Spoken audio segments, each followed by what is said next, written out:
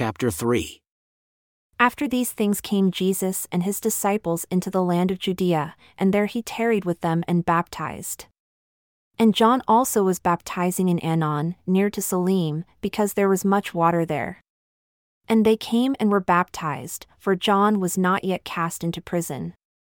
Then there arose a question between some of John's disciples and the Jews about purifying.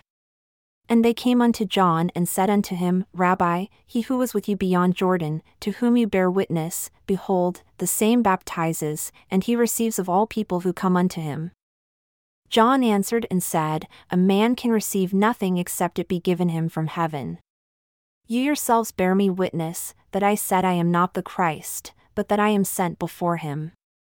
He who has the bride is the bridegroom. But the friend of the bridegroom, who stands and hears him, rejoices greatly because of the bridegroom's voice.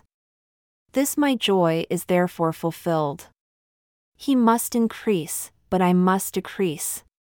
He who comes from above is above all. He who is of the earth is earthly, and speaks of the earth. He who comes from heaven is above all. And what he has seen and heard, that he testifies, and but few men receive his testimony. He who has received his testimony has set to his seal that God is true. For he whom God has sent speaks the words of God, for God gives him not the Spirit by measure, for he dwells in him even the fullness. The Father loves the Son and has given all things into his hands, and he who believes on the Son has everlasting life and shall receive of his fullness. But he who believes not the Son shall not receive of his fullness, for the wrath of God is upon him.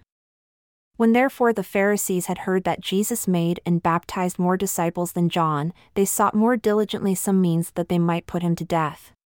For many received John as a prophet, but they believed not on Jesus. Now the Lord knew this, though he himself baptized not so many as his disciples, for he suffered them for an example, preferring one another. And he left Judea, and departed again into Galilee, and said unto his disciples, I must go through Samaria.